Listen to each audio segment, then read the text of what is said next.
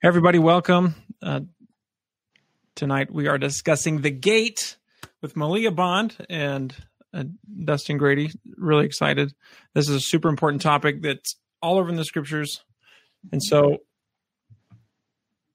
we are going to jump in. And let's see. This topic is one that Malia brought that she really wanted to go over. She has a bunch of scriptures. We're going to give some commentary. This is a fun new format with kind of discussion-based Doctrine of Christ discussions. So, Malia, why don't you start us off? Awesome. Thanks, Dustin. So we're just going to hop right into Matthew 7:13. Everyone's familiar with this one. So, enter ye in at the straight gate, for wide is the gate and broad is the way that leadeth to destruction, and many there be which go in thereat, because straight is the gate and narrow is the way which leadeth unto life, and few there be that go that find it. So right away, you're told that there's two different groups of people, right, Dustin? Those that find it and those that don't. At 21, not everyone that saith unto me, Lord, Lord, shall enter into the kingdom of heaven, but he that doeth the will of my Father which is in heaven. Doing the will of the Father, we're going to come back to that one. But this connects to me when I came across that, it connected to me immediately with the parable of the rich man. And that's found in Matthew 19:21. But before we go there, I thought a lot about gates. And when we were discussing this, you had some input on gates. What was your thoughts on that? Yeah, one thing about gates, so the Savior is always using really relevant concepts for the listener, and so we have our cover photo here for the lesson with everyone that saw that event cover, which is that picture of the shepherd and the sheep inside the wall enclosure. So that's this idea of separating two properties, right? So when I think of a gate, thinking about, okay, we have properties, right? One property belongs. Thanks, Mark. One property belongs to one group of people, and the other property belongs to someone else. And typically, it's this idea of a public property and then a private property, right? And so the fenced area is the private property, and the only way to get into the private property is through the gate in the fence. And so that's this image that we see right there. And so in this gospel sense, the private property belongs to the Savior, and so it's a smaller portion. And then the wide, broad public property belongs not to the Savior, the very opposite, actually, which is what we're going to look at here. And it seems that's where we're going next. Right here, Alma says it really, really aptly here at Alma 5. I say unto you, the good shepherd calls you, and in his own name he calls you, which is the name of Christ. If you don't hearken to the voice of the good shepherd, to the name by which you're called, you're not the sheep of the good shepherd. So if you're not the sheep of the good shepherd, look at this. Who's your shepherd? If you're the devil. So, and that goes right back to what you just read. Wide is the gate that leads to the bad place. And so it starts to get a little harsh here, and you're like, wait a minute, if I'm not inside the little enclosure, then the devil's mine. And it's interesting to just note that King Benjamin said the same thing here, but he said it in a softer way. If you're not taking upon the name of Christ, you have to be called by some other name. So he says it a lot softer than Alma, but Alma cuts right to the chase. The devil. So in this idea of being property of the Savior versus property of the devil, it sounds maybe a little bit morbid, but I mean, Jacob kind of said it. It's like, well, the devil owns you until you're redeemed. So this gate is super important because it's the only way in. That's kind of what I'm thinking of visually. Exactly. I love that, because the idea of where are you standing right now? Are we standing on the property that we want to be standing on, right? Have we entered in? So this is a really good concept to understand. Is this hyperbole? Is this just Christ just saying something that's just fun for us to think about, or is this real? And that's what we're going to break down is what is this? Is this something we should actually be thinking about and focusing on? Or do we just go about our days and be the best we can be? And that's where we go to Matthew 19. We're going to go into just talk about this parable real quick. Jesus said unto him, if that will be perfect, go and sell that thou hast and give to the poor, and thou shalt have treasure in heaven, and come and follow me. And of course, we know he wasn't too happy about that. And again, I say unto you, Christ says down here at 24, it is easier for a camel to go through the eye of a needle than for a rich man to enter into the kingdom of God. And there's a lot that goes back and forth with whether that was a specific place or whether it wasn't, or whether there's a translation there. So I don't want to, anyone who's read in that, I don't want to get into the weeds there. Let's just take it as it is. And doing a little bit of research, you can find that there is some historical context to this. There were many other gates in Jerusalem that people could enter into. It was really fascinating learning about that. And they all had different names. But there are after-hour gates for merchants to come and to do business and to be able to watch their camels and other things that were outside the gates that they couldn't bring in. But specifically this picture that we see right here, you see a very small gate. This wasn't a big gate, a wide gate that everyone could come in. This was after hours, trusted merchants. They were coming in late. They were coming in this area. They could not come in with their camels laden with everything that they needed. As you can see, the guy over here on the side, he has to take everything off. And then is the camel standing up? No, he's kneeling down. You had to completely unburden the camel and bring him in through this teeny tiny hole. And there is a passageway that leads to one of the gates of Jerusalem called the Needle, because it was so narrow. And then the little gate at the end was what some people believe that he's referring to. So is there something in reality in the gospel? This is another picture of what a gate would have looked like if it in this concept. This is called in Jerusalem currently the eye of the needle. And a lot of people, you can walk through it, you can see there's just no way, right, that you're going to get anything with any kind of luggage or anything on it through there. So what is this gate that Christ is saying we can't get through without him? And is there any real context to this? Where is this coming from? There's a couple other chapters that go into that. What are your thoughts on that, Dustin? Well, I think that the most powerful part of that concept is that on the knees kind of thing, and the burden, right? In fact, I think you have another one here that's really interesting. Let me pull that one up to look at as well. So you also included this one. And what does it say here? He's carrying it on his back. It says ambitions, worldly ambitions. Okay. Worldly ambitions, something here, self. Yep. And then self-love, sensuality, pride, deceit. Right. So this is such a great, and then the straight gate right here, right? Such a great reiteration of this idea that you have to pull everything off the camel, anything that's strapped to it, and then it's got to kind of get down on its knees to make it through. And that to me is always been the powerful imagery with that. Even if the idea of this eye of the needle thing isn't a real thing in ancient Jerusalem, that imagery is still powerful imagery that does convey the meaning of what he's meant anyway. Like Jesus is trying to convey that idea that it takes humility and letting go of everything to enter the kingdom of heaven. Therefore, it's not easy for a rich man to enter the kingdom.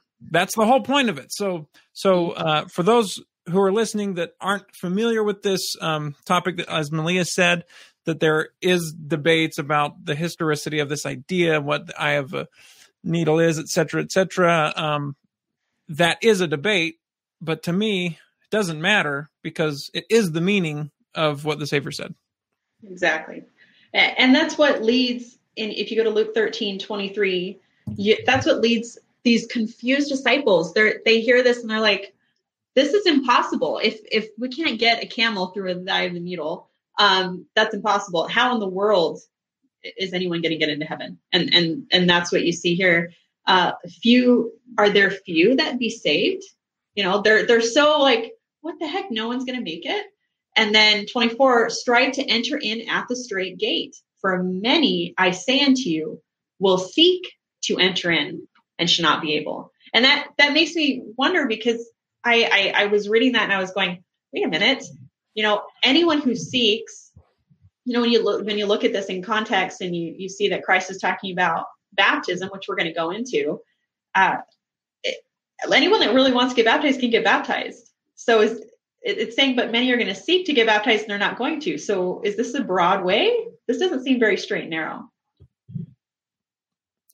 Well, as we chatted earlier about the idea of, well, maybe it's many seek the baptism of fire and the Holy Ghost, and not able to enter. And I think that's worth considering. Another idea that comes to my mind is people seeking, a lot of people might not necessarily even know the idea of baptism of fire and the Holy Ghost so much, because it's not necessarily always talked about in every circle. But what is talked about is being saved or going to heaven or, entering the kingdom of God, stuff like that. So that's a thing that I think is, in my brain, pretty safe to say that every Christian and Latter-day Saint is seeking for. But what Christ points out so often, including here, is that all those people who are seeking it or think they're seeking it are probably not doing it the right way, or they're probably missing some important thing, which is what he's always pointing out. So pretty important, I think, to understand what this gate is, to make sure we're seeking it, to make sure we're on the path to achieve it, and that we understand when we've achieved it, probably, right? And they don't just talk about it there. We've got 2 Nephi 33, 2 through 10. And this is going to discuss a little bit of the hard heart that's spoken of against truth.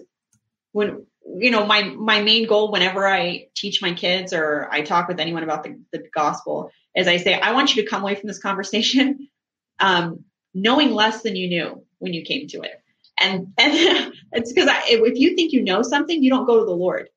And so I want to rub against a little bit of that comfort and cause you to go, wait a second, maybe I don't know everything about the scripture that I've read my entire life. And maybe I should be going to the Lord and saying, am I missing something here? And maybe if I hear something that's a little like uncomfortable, that gets me to go to the Lord. Because what's the whole point of us being here? The whole point of us being here is to build a relationship with Christ. We're here to prepare to enter into his presence, to know him. Nobody else, not our bishop, not our parents, not, aunt and uncle, not even the prophet. We're here to get to know our Savior and our Heavenly Father. So if something that's being taught causes us to go, wait a second, that's great, because we're building up that relationship to go back to the Lord and dissect this.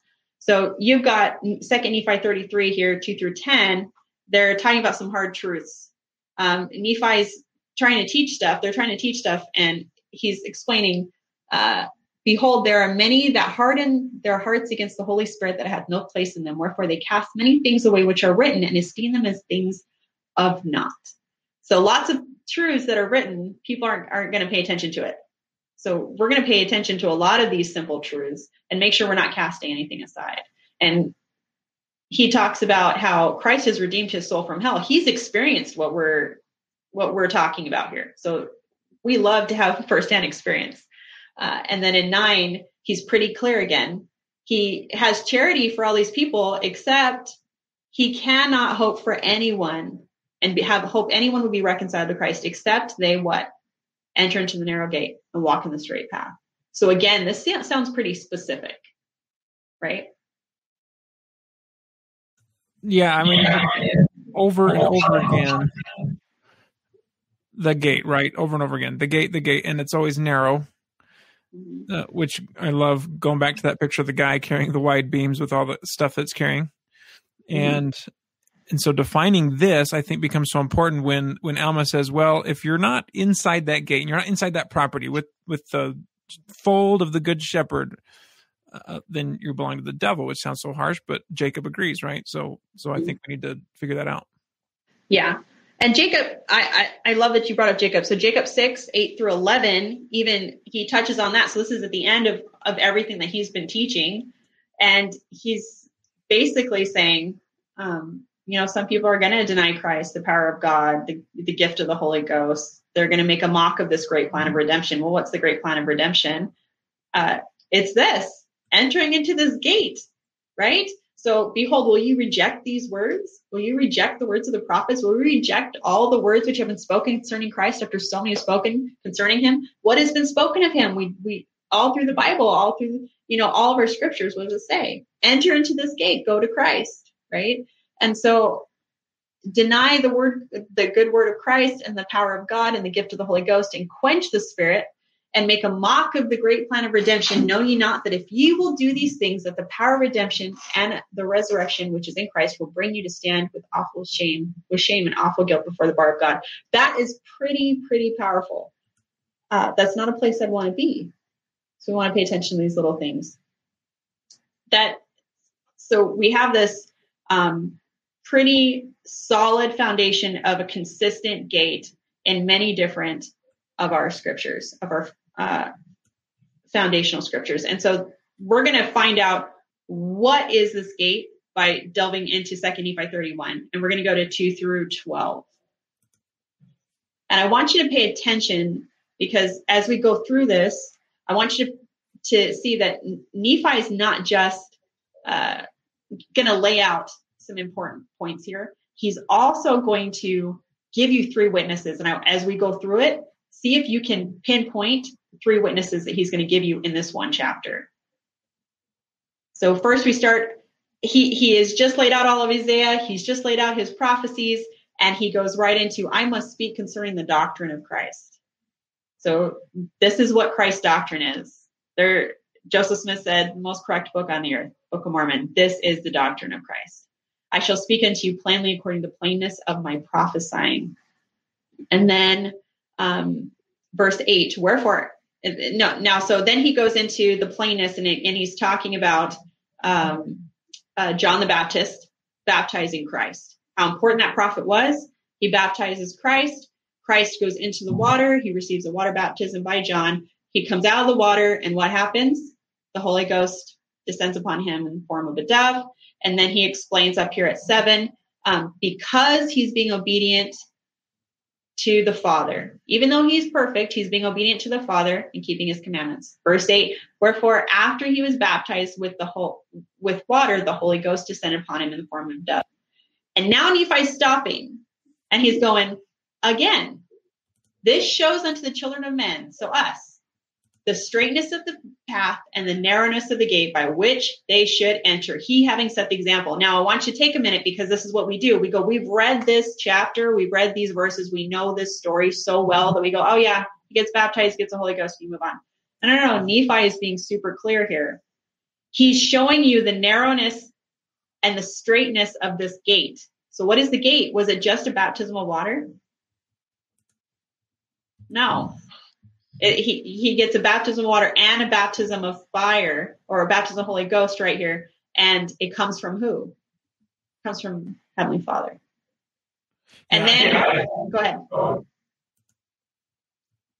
Yeah, I think it's really important to notice that he doesn't say anything about the gate until after he's described the whole experience. Mm-hmm. And we see that that's reiterated later on. Yeah, so that next verse, verse 10, follow thou me. So now Christ is talking. Follow thou me, wherefore, my beloved brethren, can we follow Jesus? Now Nephi's back. Say we shall be willing to keep the commandments of the Father. And the Father said, repent ye, and be baptized in the name of my beloved Son.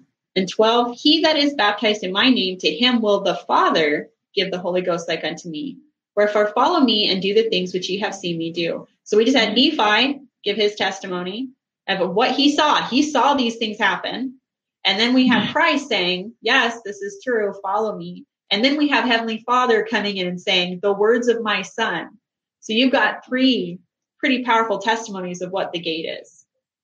And if you can go down to 13. And this is where he says, brethren, I know that if you shall follow the Son with full purpose of heart, acting no hypocrisy, no deception before God, with real intent, repenting of your sins, willing to sins, witnessing unto the Father that you're willing to take upon you the name, and then being baptized, then you enter in. And so we can go down to the next one, which is 2 Nephi 31:17. And so it's pretty clear. Nephi tells what he sees. Then Nephi bears witness of it. Then Christ says to follow me. And then Heavenly Father reiterates everything they said. All right. And 17, wherefore do the things which I have told you, and I have seen that your Lord and your Redeemer should do. What has he just told you to do? He didn't tell us to go do our ministry. I mean, I think that's funny. I think we get, this is where it goes back to where you were saying at the beginning. Many people seek it. They think that what they're doing, they're seeking the kingdom of heaven, but they don't realize what it is that they're trying to get. And so what did we just get told to do? What did we see that our Redeemer did? For this cause have they been shown unto me, that ye might know. If you can scroll up to 18. The gate. So it's been shown that we would know the gate by which we should enter. And then you can't mince words here. This is pretty clear. For the gate by which you should enter is repentance and baptism by water. So Christ did that. And then cometh a remission of your sins. So a remission of sins does not come by the water. A remission of sins comes by fire and by the Holy Ghost. And then are ye in the straight and narrow path, which leads to eternal life. Yea, ye have entered in by the gate. So we know what the gate is now. It's not just one thing. It's repentance, and it's baptism of water, baptism of fire, and of the Holy Ghost. And ye have done according to the commandments of the Father. And I'll finish out this verse. And ye received the Holy Ghost, which witnesses of the Father and the Son, unto the fulfilling of the promise which he made, that if ye enter in by the way, ye should receive. So I'm going to jump in real quick here. That wording, I know, has confused me in times before, and I know can confuse some people. So I'm just going to walk through that real quick and provide some commentary. Then I want to hear a little bit of your response to this. He says the gate we should enter is baptism by water, semicolon, or it says repentance and baptism by water, and then semicolon, and then cometh remission of sins by fire and the Holy Ghost. So that gives off this idea that the gate is repentance and baptism by water. And then once you've entered into the gate, which is repentance and baptism by water, you get a remission of your sins. And so here's an issue. First of all, in the earlier Book of Mormon versions, including the authorized version of 1840 and 1842, which I looked at thanks to you mentioning this about punctuation before, that's supposed to be, let me show you right here. Right here, this is supposed to be a colon according to the authorized version. It's supposed to be a colon. All right. So the gate is repentance and baptism by water, which leads to, according to a colon and the meaning of a colon, which leads to a remission of your sins, fire and the Holy Ghost, meaning it's all part of it. And then as you read here, the very next phrase. So it's almost like Nephi said it this way. And of course, as we've seen other times in the Book of Mormon, these guys are carving in metal plates. So if they don't carve something the most perfect way possible, when we see this several times throughout the book, when they don't carve it the most perfect way possible, they have to restate it. And so he restates it, and then you're in this straight and narrow path. So what do you say? I totally agree. I think that colon is so important because they say completely different things in this context. And Nephi does a really good job when we get through the rest of this of laying this out so that once we look at it in a chiasmus structure, there's really no doubt as to what he's trying to get to here, which is fantastic. So after 18, so the reiteration happens several times through 31 by all the different witnesses. And the Father then comes in and says that these things are true. So verse 19 even, and now my beloved brethren, after you have gotten to the straight and narrow path, I would ask if all is done. And if we can scroll down a little bit. Behold, I say unto you, nay, for you have not come this far, save it were by the word of Christ and unshaken faith in him, relying wholly upon the merits of him who is mighty to save. So everything that we get up to this point is given us by Christ. It's all his mercy. So that shows us that he's the gate. It's only him. We're not going to get it through anyone else. He's the shepherd. And that goes back to what you were saying, what you found in Alma and in Mosiah of that shepherd. This is all relying on Christ and all focusing on Christ. There's no one else that's going to give us a key to the gate or get us into the gate. Just, it's super clear, right? But we tend to muddle things up in our heads because of traditions and ideas, and we know it so well. No, you're absolutely right. I mean, the keeper of the gate is the Holy One of Israel. That's what Jacob says in 2 Nephi 9. I think 942 or 945.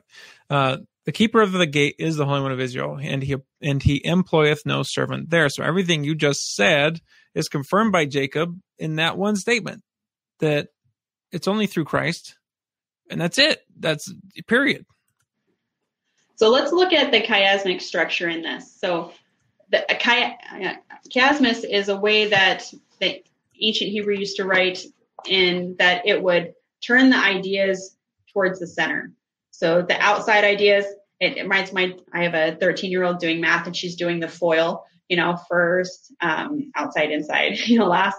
And that's kind of, it reminded me of chiasmus. The two outer bookends will mirror each other. And as you get closer and closer inward, they mirror and mirror until you get to the main point, which is what they want to focus on the most, which was the most important point that these writers were trying to get at. And it's a beautiful chiasmic structure in 2 Nephi 31. And so this is the 1835 edition. And so the first that you're going to find, we'll just run through this real quick, but you're going to see, wherefore the things which I have written sufficeth me, save it be a few words which I must speak concerning the doctrine of Christ. So this is right at the beginning. And then if we go over to the other picture, look at the very end. So these are both marked with ones, and they're both in pink. And it says, and now behold, this is the doctrine of Christ, and the only and true doctrine of the Father and Son and the Holy Ghost, which is one God. So same idea. He's beginning it and ending it, saying the doctrine of Christ is conveyed within this one chapter. And then the next portion we go to is going to be the yellow. And this one says, basically touches on the straightness of the path, the narrowness of the gate by which they should enter.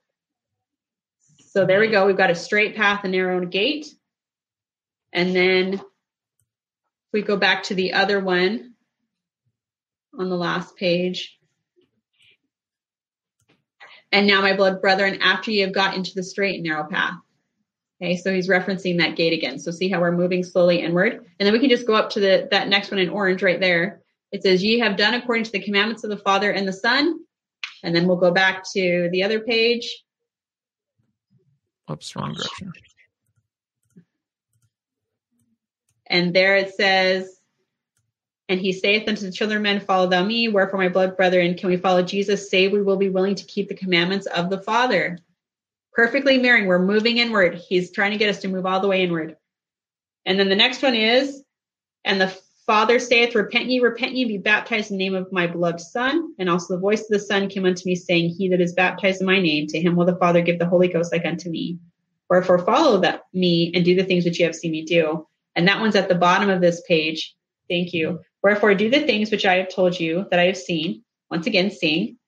That your Lord and Redeemer should do. For this cause had been shown unto me, that ye may know the gate by which ye should enter. For the gate by which ye should enter is repentance, baptism, by water, and then cometh the remission of sins by fire and by the Holy Ghost.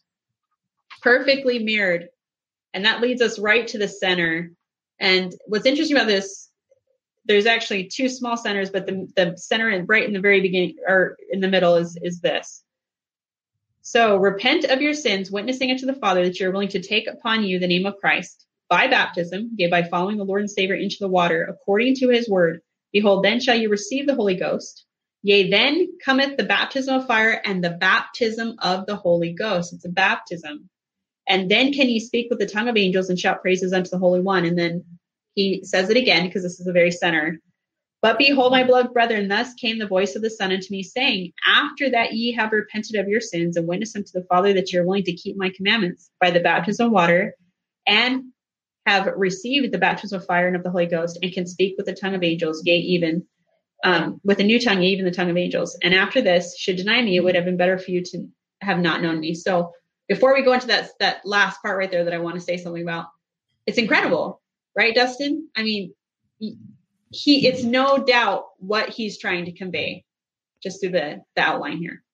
Yeah, I mean, when you showed this to me, it blew my mind. I mean, we see this structure so frequently, but I have yet to put in the type of work like this to actually uncover them, like you have. So super brilliant. And once you pull that out, then you're like, oh well, I mean, I already understood this, but now you understand it from a whole new level. Oh, the entire point that he's trying to make is you have to have this baptism, this 3-part baptism, water, fire, and the Holy Ghost. You have to have it, or you don't, you don't obey this, narrowness of the way, straightness of the gate. You don't enter into the gate.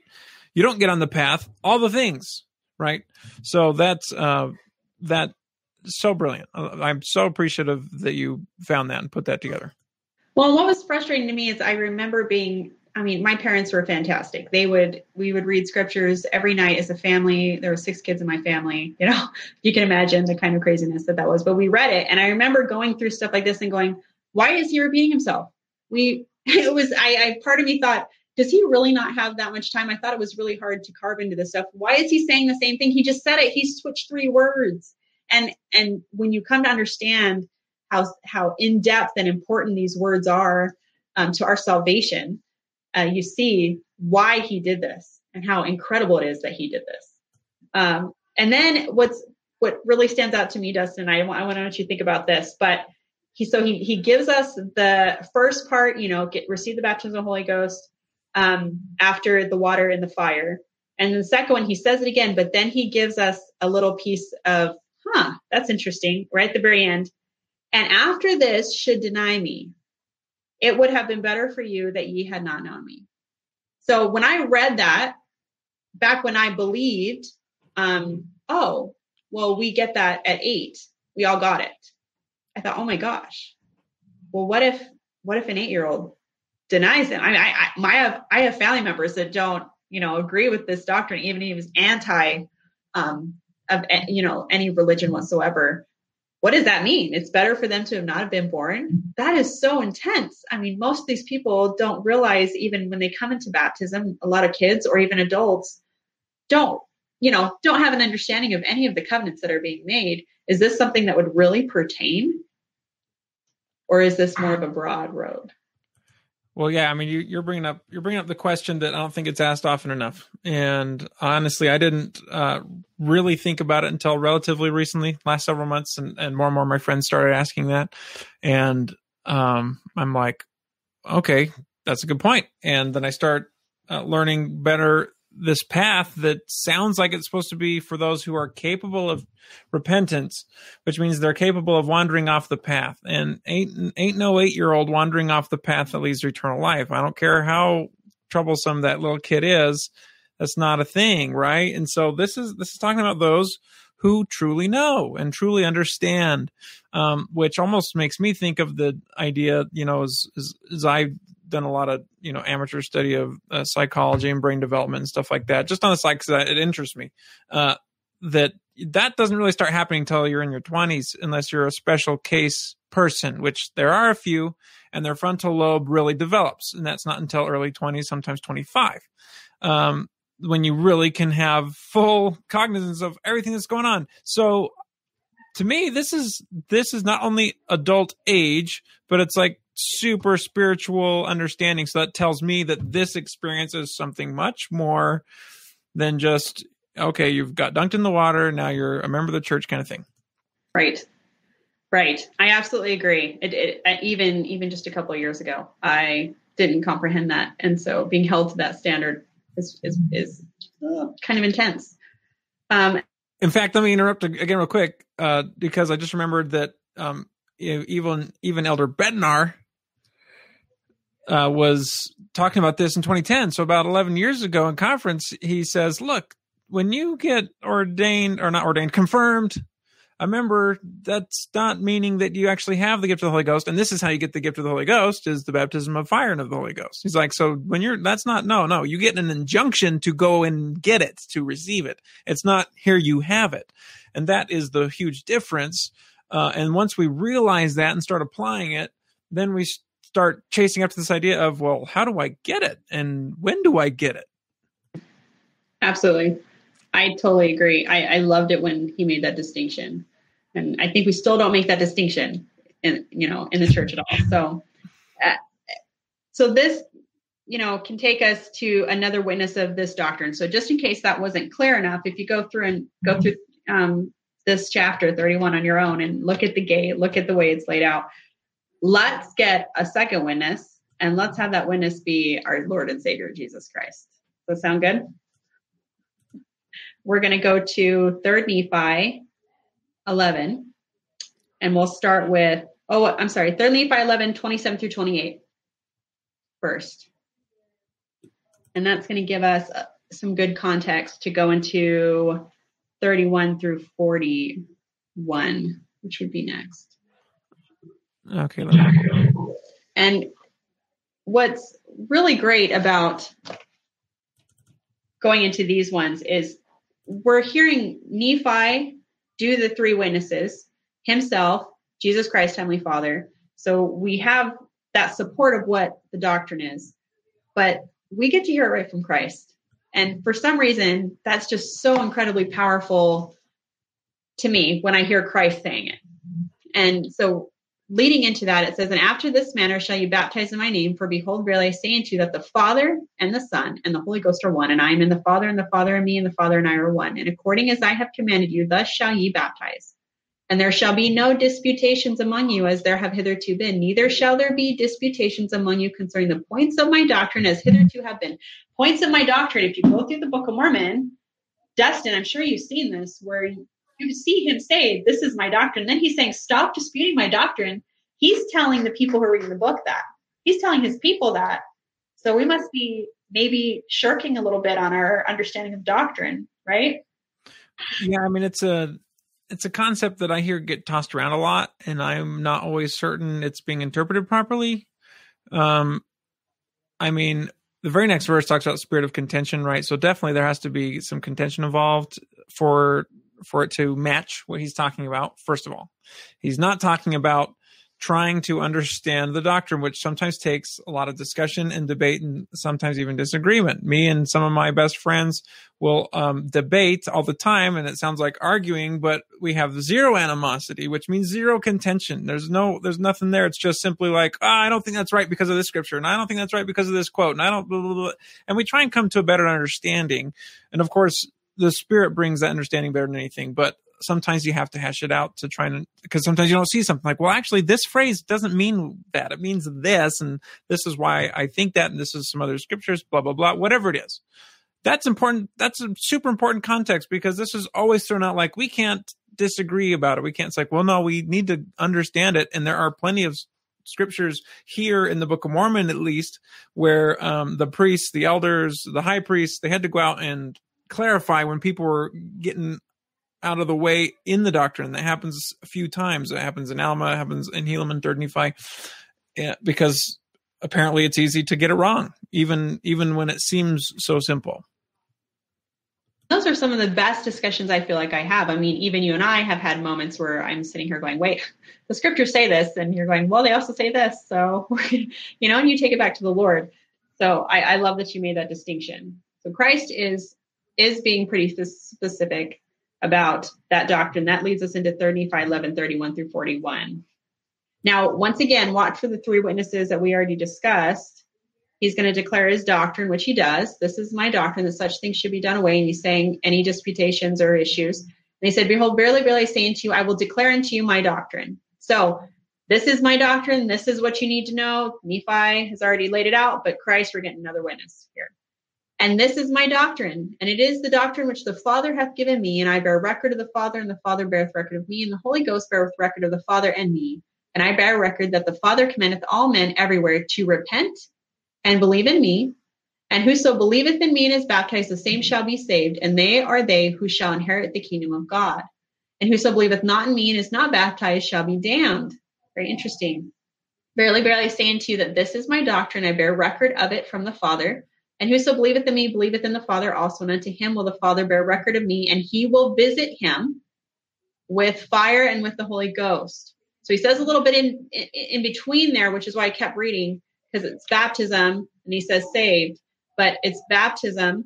And then he says, by you bearing record that you're going to follow Christ, by getting baptized by water, then the Father comes, and the Father says, okay, I see that. I'm going to now do this part, which only the Father can do, and that's give you the baptism of fire and baptism of the Holy Ghost. And so that leads us to 16, which says, and thus the Father bear record of me, and the Holy Ghost will bear record unto him of the Father and me. For the Father and I and the Holy Ghost are one. And again, I say unto you, ye must repent. You must become as a little child and be baptized in my name, or you can in no wise receive these things. Did you have anything to say on those before we go on? Oh, definitely. Yeah. I was ready to comment whether it was now or later, but right here, let's just back up for a second.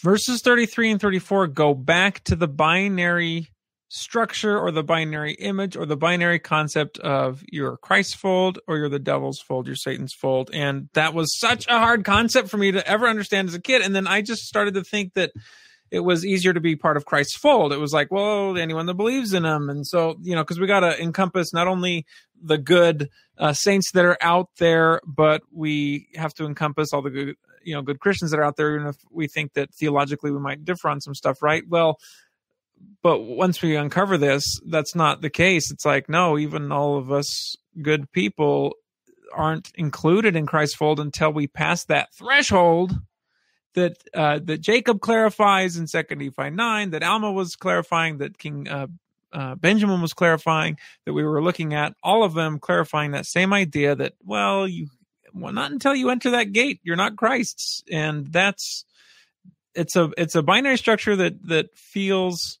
almost grotesque. Like, what, me, Satan? Like, I'm a good guy. Like, yeah, I'm not the best, but like, what's the deal there? And it might be hard to reconcile, but once you realize the importance and the high threshold that this is, I'm like, oh no, I'm not there yet. I might be a good guy, but I'm not there yet. I feel the same way, and that connects right back to the disciples. The disciples are like, well, can no one be saved?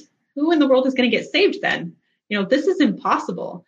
And that's why knowing what we have to look to and knowing what we need to do is so important. So we're not just out doing work that's meaningless, thinking that we're seeking the kingdom, and in reality, we're in this broad road and we're not going anywhere. We don't want to do that. We don't want to waste our time, right? Work smarter, not harder. And then so we go down here to 38. Oh wait, scroll down for me. It's a little bit further down. Oh no, you're right. 38. And again, I say unto you, you must repent and be baptized in my name and become as a little child, or you can in no wise inherit the kingdom of God. Verily, verily, I say unto you that this is my doctrine.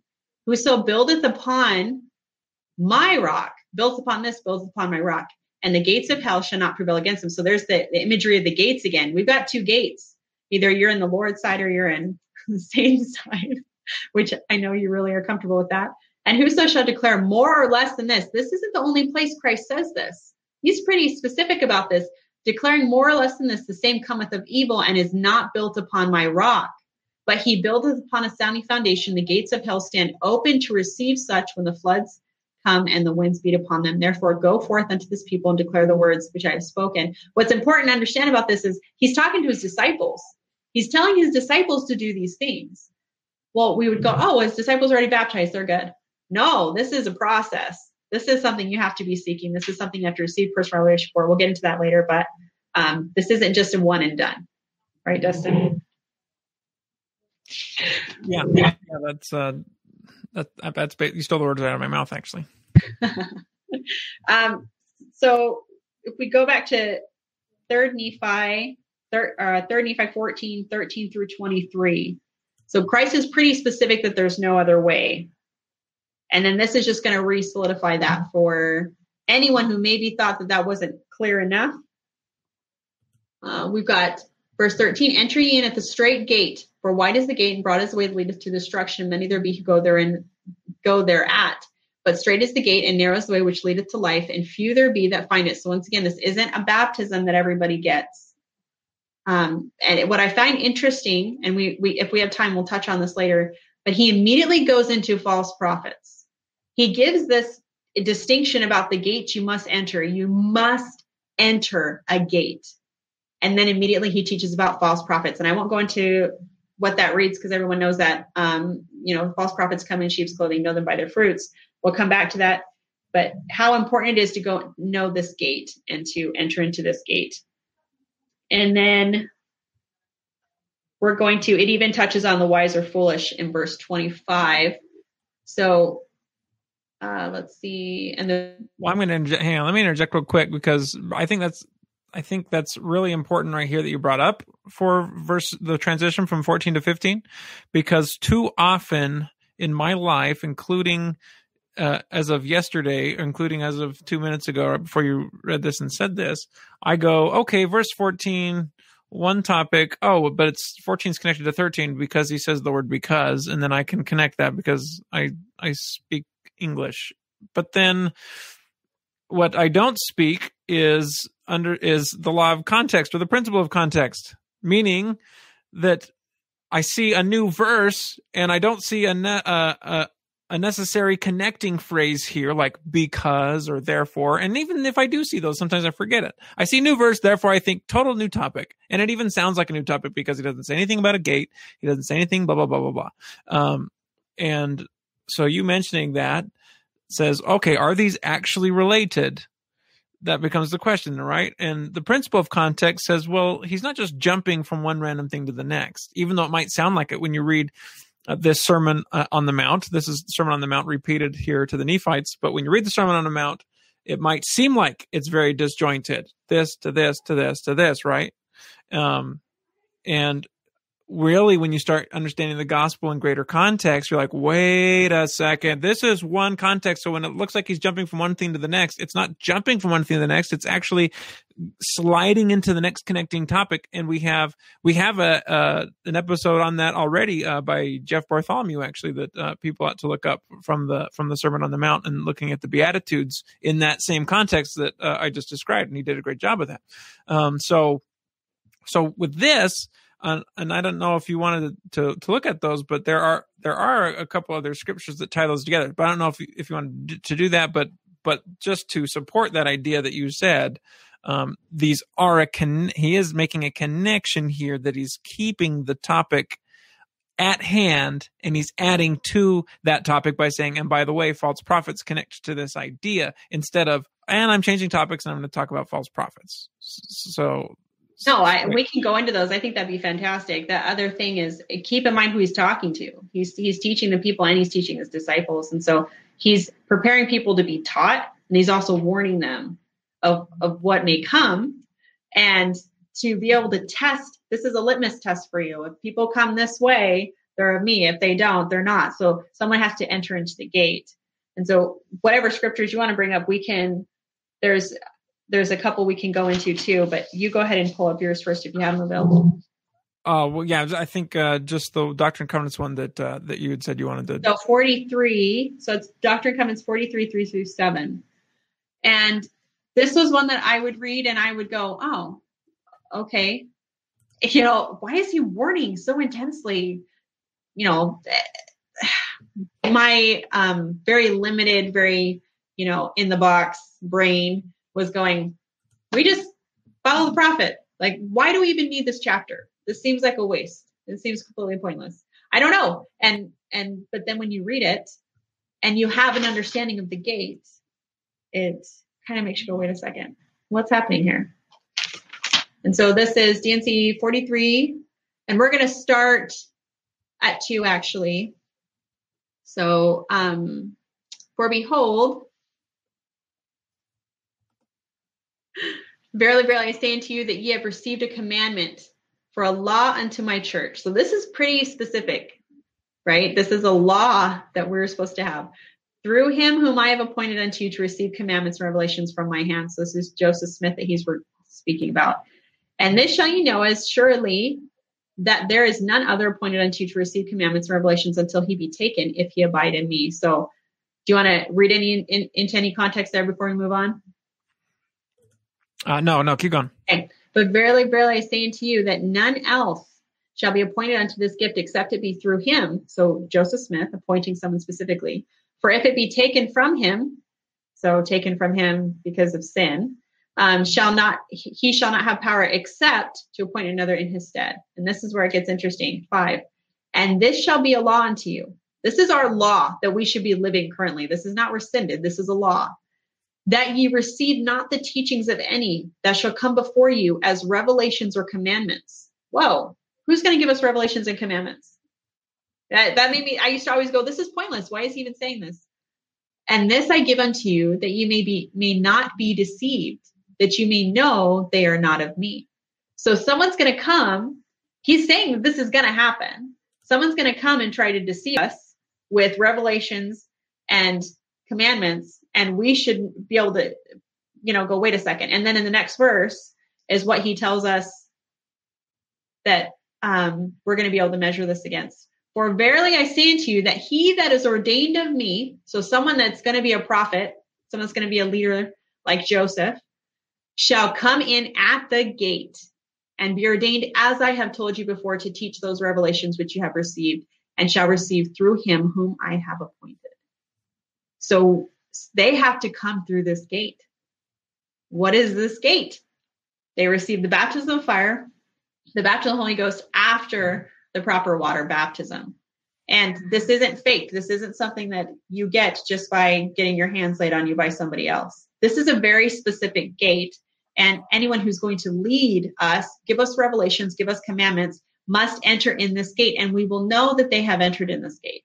This is a law given unto us. It's a commandment given unto us, and it's a warning. And this is early on. This is very specific, and the whole chapter. That's it. This is the chapter. So it's pretty powerful. There was one more verse on there, Dustin, I think towards the end. Yeah. So he's saying, speaking to the church, purge ye out the iniquity which is among you, sanctify yourselves before me. Sanctifying yourself is purifying yourself by going to the Lord and offering up that broken heart and contrite spirit. And if ye desire the glories of the kingdom, appoint ye my servant Joseph Smith Jr. and uphold him before me by the prayer of faith. Any thoughts on that one? Well, I just love that connection from 3rd Nephi that we just read when he says, false prophets that come to you in sheep's clothing. So then we have this idea of being like as if they are inside the compound, that like we saw in that image. I don't know if maybe Mark could bring that up for us real quick. They're inside the compound, and we have the sheep there, and so they're amongst the sheep, and they look like sheep. But interestingly, if they didn't get in through the gate, and these sheep that he says they're inward ravening wolves, well, a good friend pointed out to me. Let's go here, and we're going to look at John 10. Good friend pointed this out to me. Look at this. Verily, verily, I say unto you, he that entereth not by the door, same thing, into the sheepfold, that little compound, but climbeth up some other way, the same's a thief and a robber. But he that entereth in by the door is the shepherd of the sheep, et cetera, et cetera. So he's saying, look, that's the same thing, right? And this applies to all of us, but he's definitely talking about by those who would, pretend to be a leader that hasn't entered in by that gate, which is that baptism. And why is he telling us this? Well, first, John 10:9 and John 10:3, the translation is different in the New Times Version and a couple other ones, and it says gate. It doesn't say door, which is very interesting. So it says enter in at the gate, not enter in at the door. But 9, I am the door, and the other translations say I am the gate. By me, if any man enter in, he shall be saved. And then verse 3, just further up, which was right after those first 2 verses that you just read, to him the porter openeth, and the sheep hear his voice, and he calleth his own sheep by name and leadeth them out. So Christ is the shepherd. Christ is the gate. And why in the world is the Lord giving us this very distinct commandment? He's given it to us as a law. Why do we even need this if we don't have to question anything? And that's a whole nother level that we don't have to go into right now, but he's telling specifically we have to enter into this gate. Anyone else who doesn't enter this gate, like you said, is a wolf, is someone that's coming in any other way, is a robber, a thief in the night. Other scriptures support that. Why do we even need it?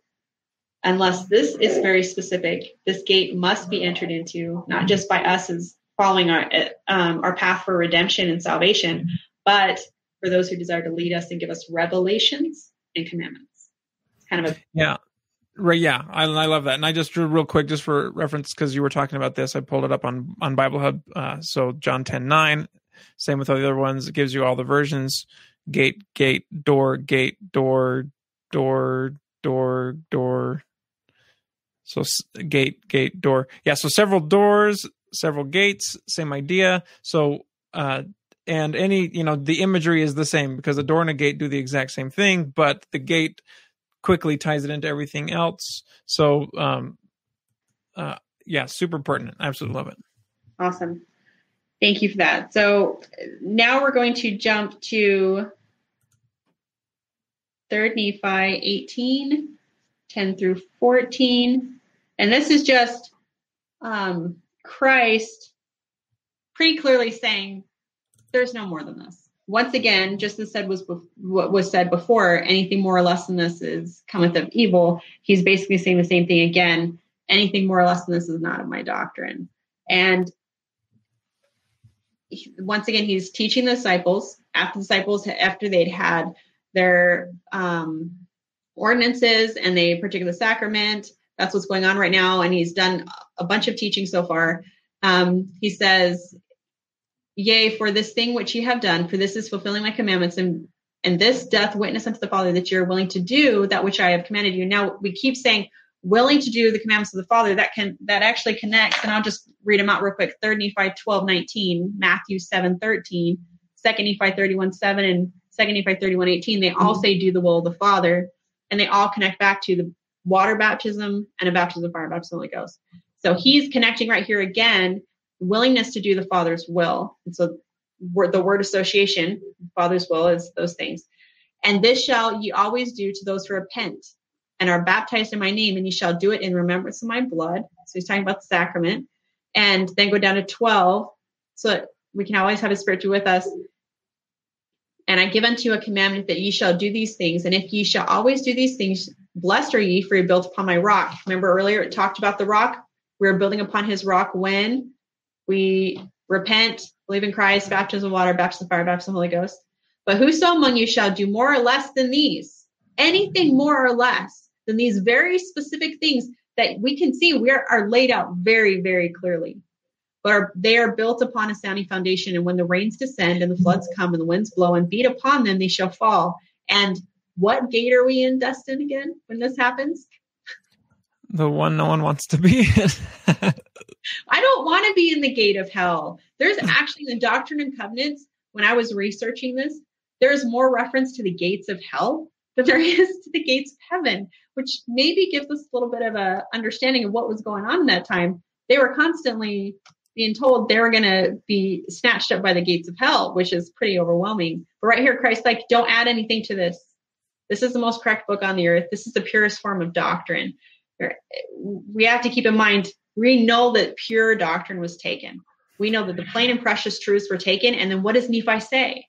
I have a plain truth that I'm going to lay out to you.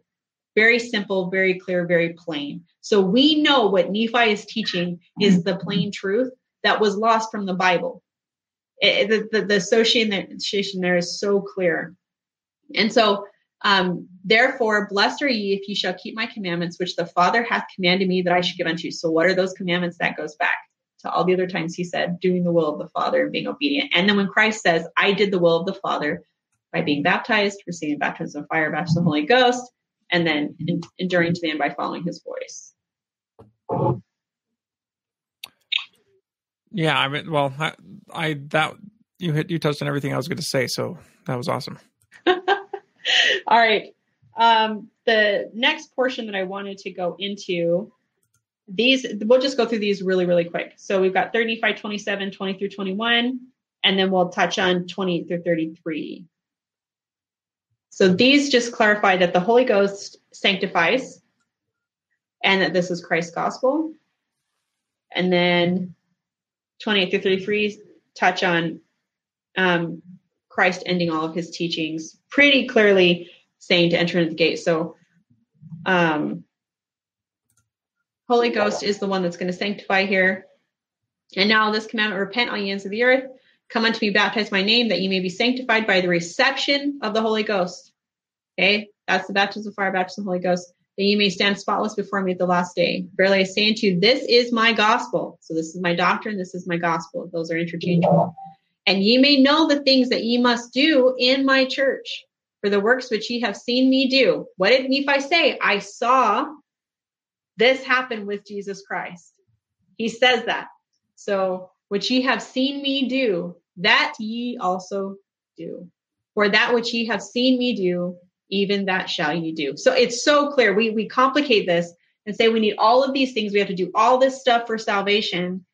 We just had Nephi say, I saw him go to John the Baptist, get baptized by proper authority. And then the Father, because of his heart, gives him the baptism fire, baptism of the Holy Ghost.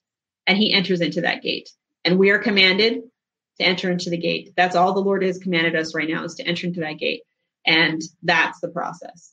Yeah, let me interject real quick. So anytime we see this description, which is very frequently in the scriptures, this description of being baptized and then fire in the Holy Ghost, or right here, different verbiage, like you said, by the reception of the Holy Ghost. So the reception of the Holy Ghost is the baptism of fire in the Holy Ghost. That is when you receive the Holy Ghost. So when that's what they're telling you in the confirmation, right? And I say unto you, receive the Holy Ghost, which means I say unto you, go get the baptism of fire in the Holy Ghost.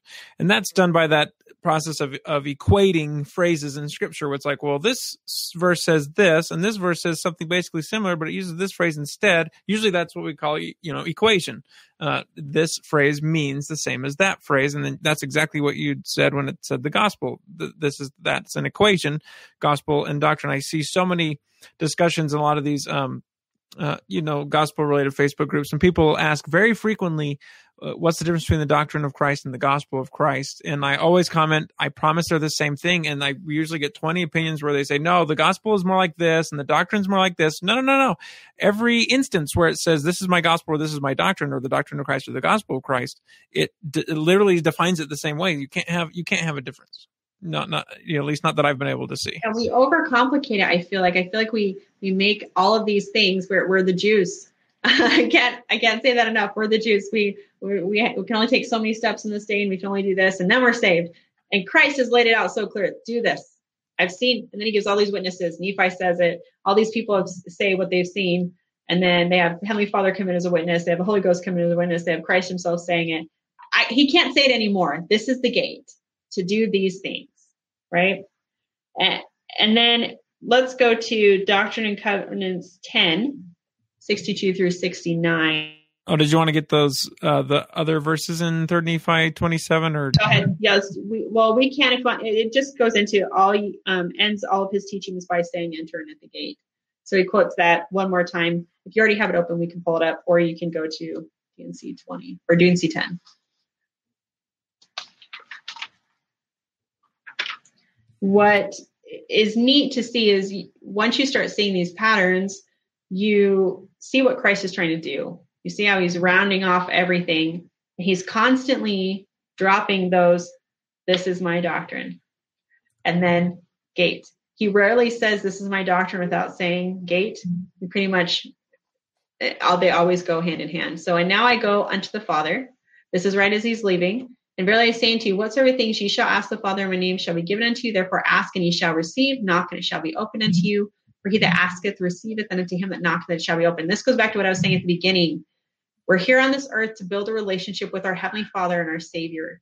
We only do that by asking and receiving. If we're feasting only when we have an awesome gospel study that we're listening to someone else do, or if we're only feasting when we're listening to conference, we're failing. We should be feasting when we have questions, and we are taking those, studying it out in our heart and mind and going to the Lord. That's when our most powerful gospel study and our most powerful experiences should be happening, is when we're going to the Lord. That's building that relationship. And so we're saying, therefore ask and you'll receive. He's promising. And now behold, my joy is great, even unto fullness, because of you. He's talking about the generation that has, he just is sitting there with and giving all these ordinances, giving his a fullness of his gospel to.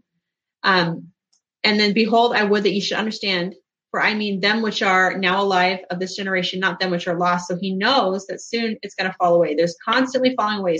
Anytime the gospel is restored, it was restored right here. They had a fullness. It says that they receive a fullness, and Christ even has a fullness of joy because of them. If it doesn't end in Zion, it ends in what? It ends in a falling away. So we don't see Zion. Let's just keep that in mind where we are. But behold, it's sorrow with me because of the fourth generation. And then we're going to go down just a little bit more to 33. And so he says right there, they're going to be destroyed. And it came to pass when Jesus said, ended these sayings with his disciples, he said unto his disciples. So he looks at his disciples. He's teaching everybody.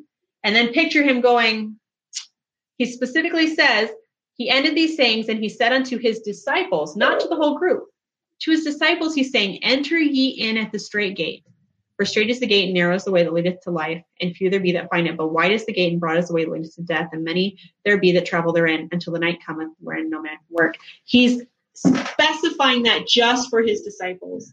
Now, they're going to teach everybody it, but the last thing he's saying to them, that's pretty powerful, right? Well, let me interject.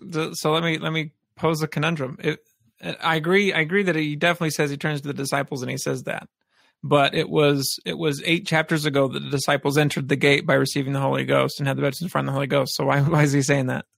So this goes back to what we're going to touch on. What is the process to enter into that gate? Is it just you get a baptism and then the Lord gives you the baptism of fire, baptism of the Holy Ghost?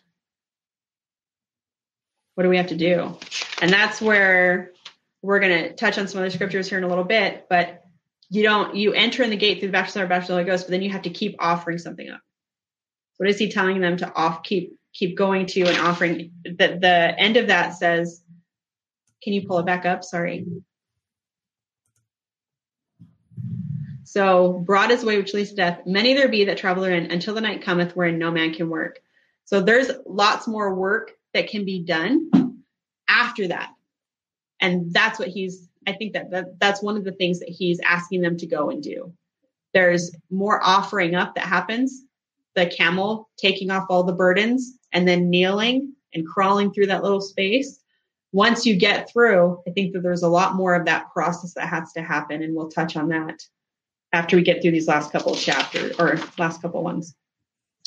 So the next one, did I somewhat touch on that, or did you have anything you wanted to play devil's advocate with? No, it was just a curiosity that I had. So I hadn't come to any conclusions. I like that answer.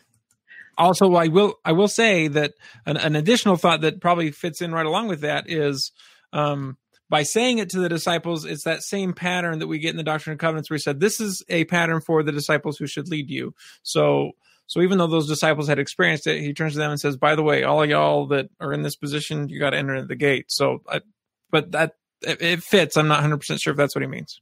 Well, that's funny. I did write that in my notes. So he's giving the same admonition to disciples that we had in 45. So that's great. And we see that elsewhere, but we don't want to go too long. So I didn't go into all of them. So you totally came to the same conclusion I did. DNC 33, 11 through 16 is another really... Wait, is it 33 or 10? Now we're in DNC 33. So we just did 10. Didn't we just do 10? Or no, did we not? We didn't. DNC 10. Sorry. DNC 10, 62 through 69. And this is when the church is very early on, so very young. And what is the Lord admonishing and giving to all of us? I love DNC 10. DNC 33 are fascinating pieces when you look at it with this background. So 62, Yea, and I will also bring to light my gospel, which was ministered unto them, and behold, they shall not deny that which you have received, but they shall build it up, and shall bring to light the true points of my doctrine. We know what the true points of the doctrine are. Yea, and the only doctrine which is in me. This is Christ talking. And this I do, that I may establish my gospel, my doctrine, that there may not be so much contention. We've already touched on the contention issue. Anytime Christ gives something, even all the letters that, are written in the Bible and back and forth after the Gospels, people are constantly confusing things and they have to be constantly corrected. So it's just interesting that even in the early church, we see this. Yea, Satan does stir up the hearts of the people to contention concerning the points of my doctrine. And let me interject there for a quick sec, because I just want to point out that, again, like you're showing, if you can't see the equation here, where he says doctrine and then he says gospel as if he's talking about the same thing, because he is, but in case you want to argue that he's not, then he immediately goes back to saying doctrine again. So the Lord is very purposeful when he speaks like this. And so are the prophets when they're speaking for him in the scriptures, where they're doing this constant interchange. I think it's really important. So I just like to point that out. That's perfect. I love that. Thank you. Contention concerning the points of the doctrine, and in these things do they err. They do wrest the scriptures and do not understand them. So how important is it when you study the scriptures, you see these patterns, the Spirit is able to manifest the truth to you if you study it willing to be taught. Remember, if I'm reading this and I go, oh, I know this, I'm moving on, the Lord can't teach me. It's when I go, I want to unlearn and I want you to teach me. Take all the falsehoods away, take all my preconceived notions, and you teach me. Then we're not resting the scriptures, then we're feasting. And we're going to go down, therefore I will unfold unto them this great mystery. Here's a mystery. We're being told what the mystery is. This is exciting, right? Everybody should be on the edge of their seats. For behold, I will gather them as a hen gathereth her chickens. And immediately I was like, he's quoting Isaiah.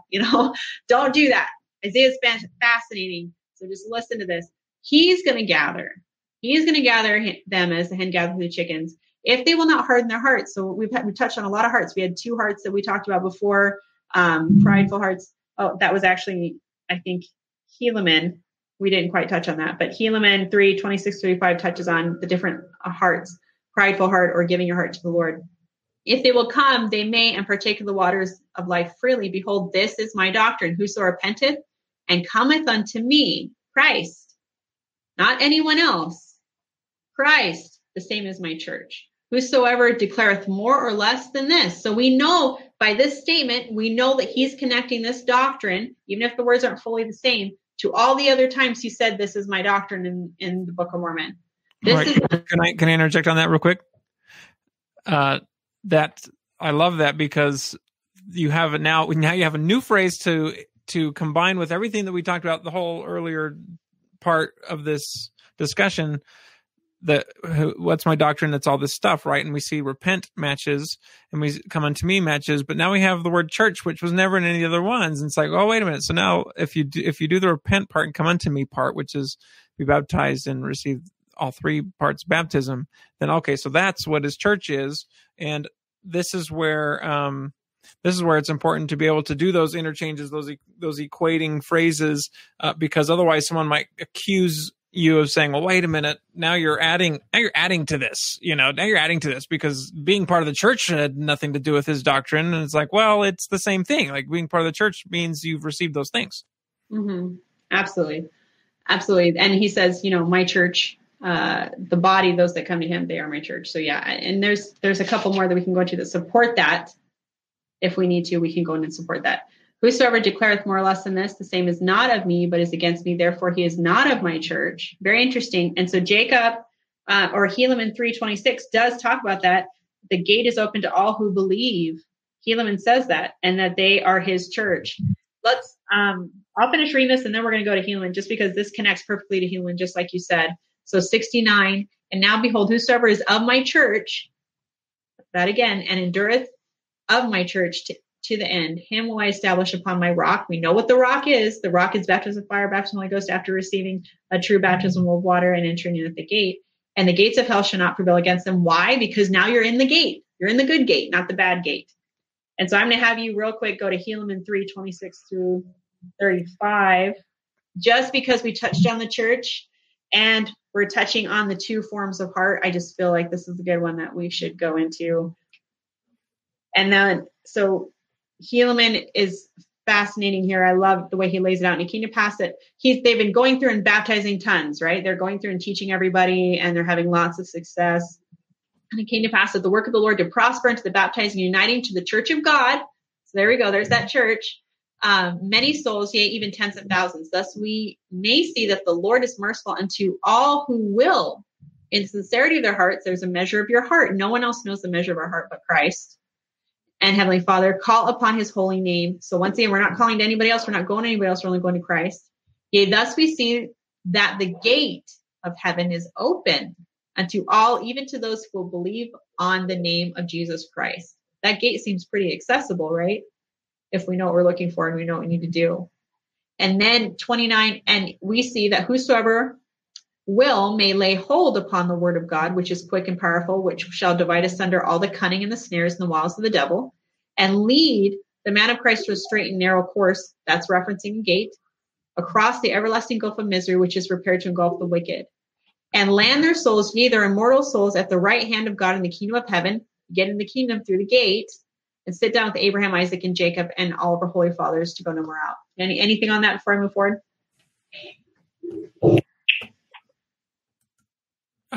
Only that it says, it says it's open to all. It doesn't really give much commentary in this passage. It takes the other passages on the fact, like we said, very beginning, the very first passage you read. It's like, well, it's open to all, but most people pursue the other gate, right? So it's something that anyone can come to, but not many are gonna. Right, and that's what's really great about this next part is he's going on to say, oh, well, the church was doing great with all these baptisms, but then what happens? If you just go up to 34, just to give a little bit more context, there was a little pride that comes in, and he specifically says, not into the church of God, but into the hearts of the people who profess to belong to the church of God. So it comes into the heart. So you've got a one level of heart of pride there. They're professing to belong. That means they're going and they're with them. You can't profess to belong if you're just sitting in your house and you have no, intercourse with these other people. Obviously, they're there and they're with them. And it says what those people are doing. But then in 35, he says, nevertheless, they did fast and pray oft and did wax stronger and stronger in their humility and firmer in the faith of Christ, and to the fulfilling their souls with joy and consolation, yet even to the purifying and sanctifying, that's the Holy Ghost, of their hearts, which sanctification cometh because of their yielding their hearts unto God. So two different levels of hearts here. We've got a prideful heart, and then we've got a willing to offer up the burden, kneel down like the camel, and enter into that straight gate, right? So these churches, the church, just because they say they're a member of the church doesn't mean they are. Christ knows their heart, and Christ knows everybody's heart, and that's what makes you a member of Christ's body, a body of Christ. The church of Christ is your heart, not what someone said sitting behind a desk saying, hey, you're in, you're good, right? There's no one being employed at that gate.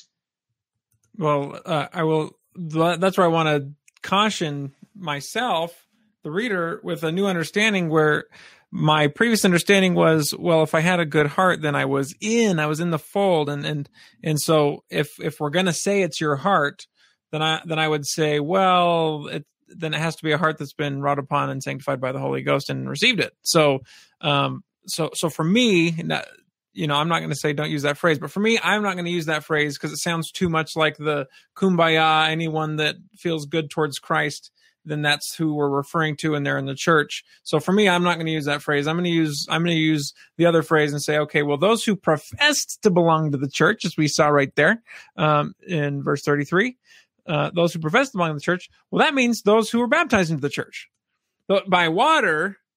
Those who were baptized into the church by water, but they didn't actually belong to the church, because he specifies not into the church of God.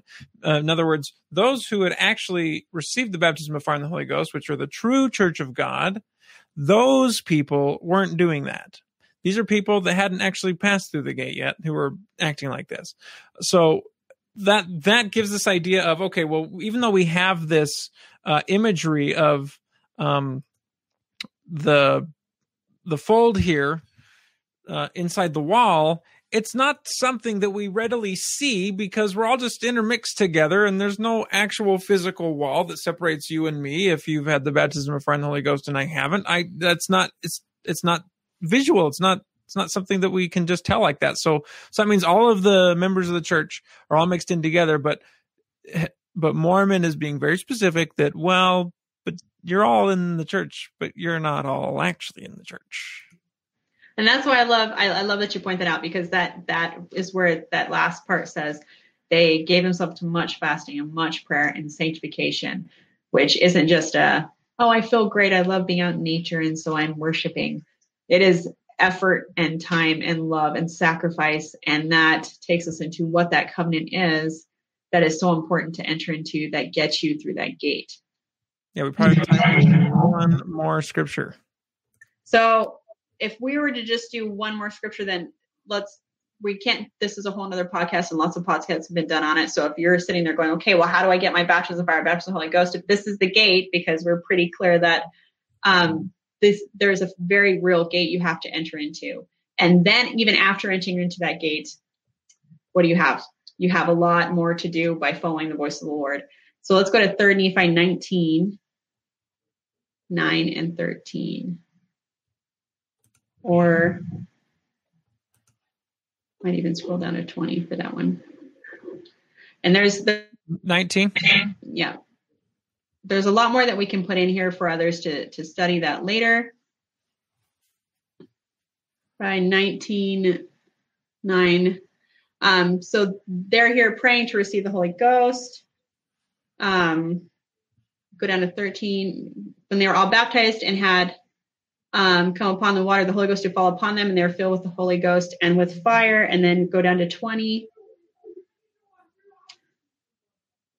And he said, Father, I thank thee that thou hast given them the Holy Ghost unto these whom I have chosen. It is because of their belief in me, and I have chosen them out of the world. And I'm so sorry. I am going to have to ask for one more scripture. So that's the pattern that leads into how is it that did they receive that process of the Holy Ghost?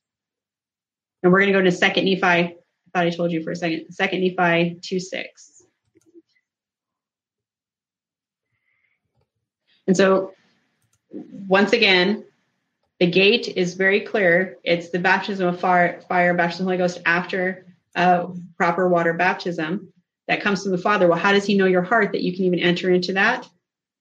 That's the new and everlasting covenant spoken of the broken heart and the contrite spirit. And so, let's see, 2:6. So redemption cometh through the Holy One. This actually isn't it. Go to, you're throwing me off. Read the next verse. Oh, where is it? I can't see this word. Sorry. We start at the top of the pair. I'll start. Wherefore redemption cometh in and through the Holy Messiah, for he is full of grace and truth. He offered himself the sacrifice for sin to answer the end of the law unto all those who have a broken heart and contrite spirit, and unto none else can the ends of the law be answered. So that's exactly it. Thank you. That was perfect. So there's lots more that say this. So we won't go into all of them because we're already going really late. But Dustin, I think that we've laid it out pretty clearly here. What the gate is, it's a very real thing. It's not hyperbole just to be out there for fun to picture camels going through needles. It's real. We have to enter into it. Those who represent us or who want to bring us commandments have to enter into it. And the process to enter into it is taking those burdens off of us, kneeling down before the Lord, broken heart, contrite spirit, giving everything over to him. And only he knows our heart. He measures it, no one else, which is how we're not going to be able to know, like you just explained. I think it's pretty clear. Did you have anything else you wanted to pinpoint? No, we'll wrap up there because we've got some awesome comments and questions that we're going to bring in a couple people here to discuss. So one of them that Mark had is from Justin Griffin. So Justin, you're up. Why don't you come on in? Am I in? Oh, you can see me? This is great. Hey, guys. My question is, once you've entered the gate, can you, and you're redeemed, can you ever lose that? Sure, Dustin has something to say on that, but we're told specifically in 2 Nephi 31, in the middle of that chiasmus, that those who do deny the Holy Ghost, so not just a little mistake, but a pretty big mistake, completely going against everything that they know, just like denying the son right before them, it would be better that they had not been born. So it's possible to screw up after you get it. And we also know through Lehi's dream that there are people who enter in the gate and follow on the path. And even after partaking of the fruit, which is a whole nother level here that we don't have time to go into, but even they fall away. So yes, it's definitely possible. Yeah, I'll just jump in real quick. Malia, it's going right where I'm thinking. I go right to the vision of the tree of life, and they enter into the gate. They're on the path. They're following the iron rod. Mists of darkness come and overcome some of them that let go of the iron rod, and they wander in strange paths and are lost. Right? Those people kind of wander off, and then of course the other group that Malia mentioned. So I would say yes, hypothetically. But do you want to add more to that, Justin? Yeah. So you're gonna still sin and, from what I understand, be delivered over to the buffetings of Satan. But I mean, is it like a free ride from then on? Or if you have that attitude, that means you're denying the Holy Ghost? It's a good question.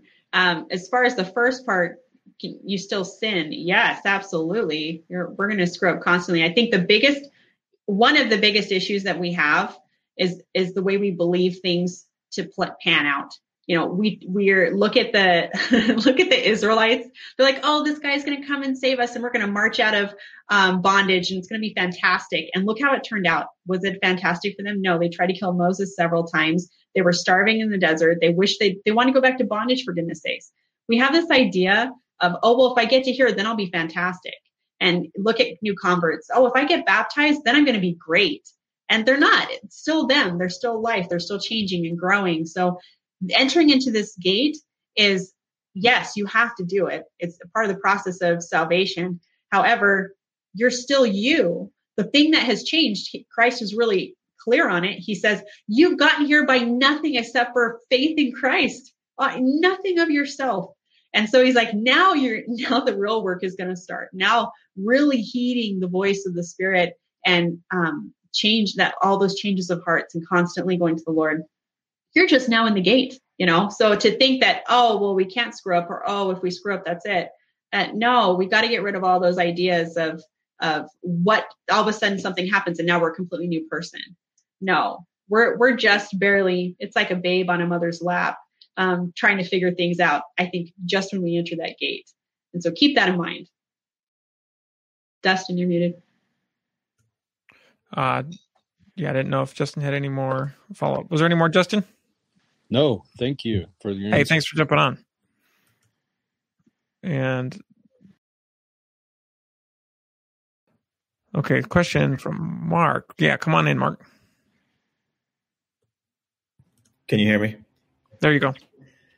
So a question I hear a lot is obviously it goes back to that robber scripture, right? Anyone who comes in and is a shepherd among the sheep, who has come into the flock by any other way but through that gate, is a robber, right? So we have other factors where, succession or ordinations or all these other things, people would claim the ability to be a shepherd in Israel. What are your thoughts in regards to, people receiving ordinations into this, or living longer than their peer set and now they're in charge of the flock, or, any other of these factors that we hear of today with different churches? And do you think that, baptism of fire and the Holy Ghost makes somebody automatically a shepherd in Israel? Or is there something in addition to being born again that makes somebody in charge of a flock, right?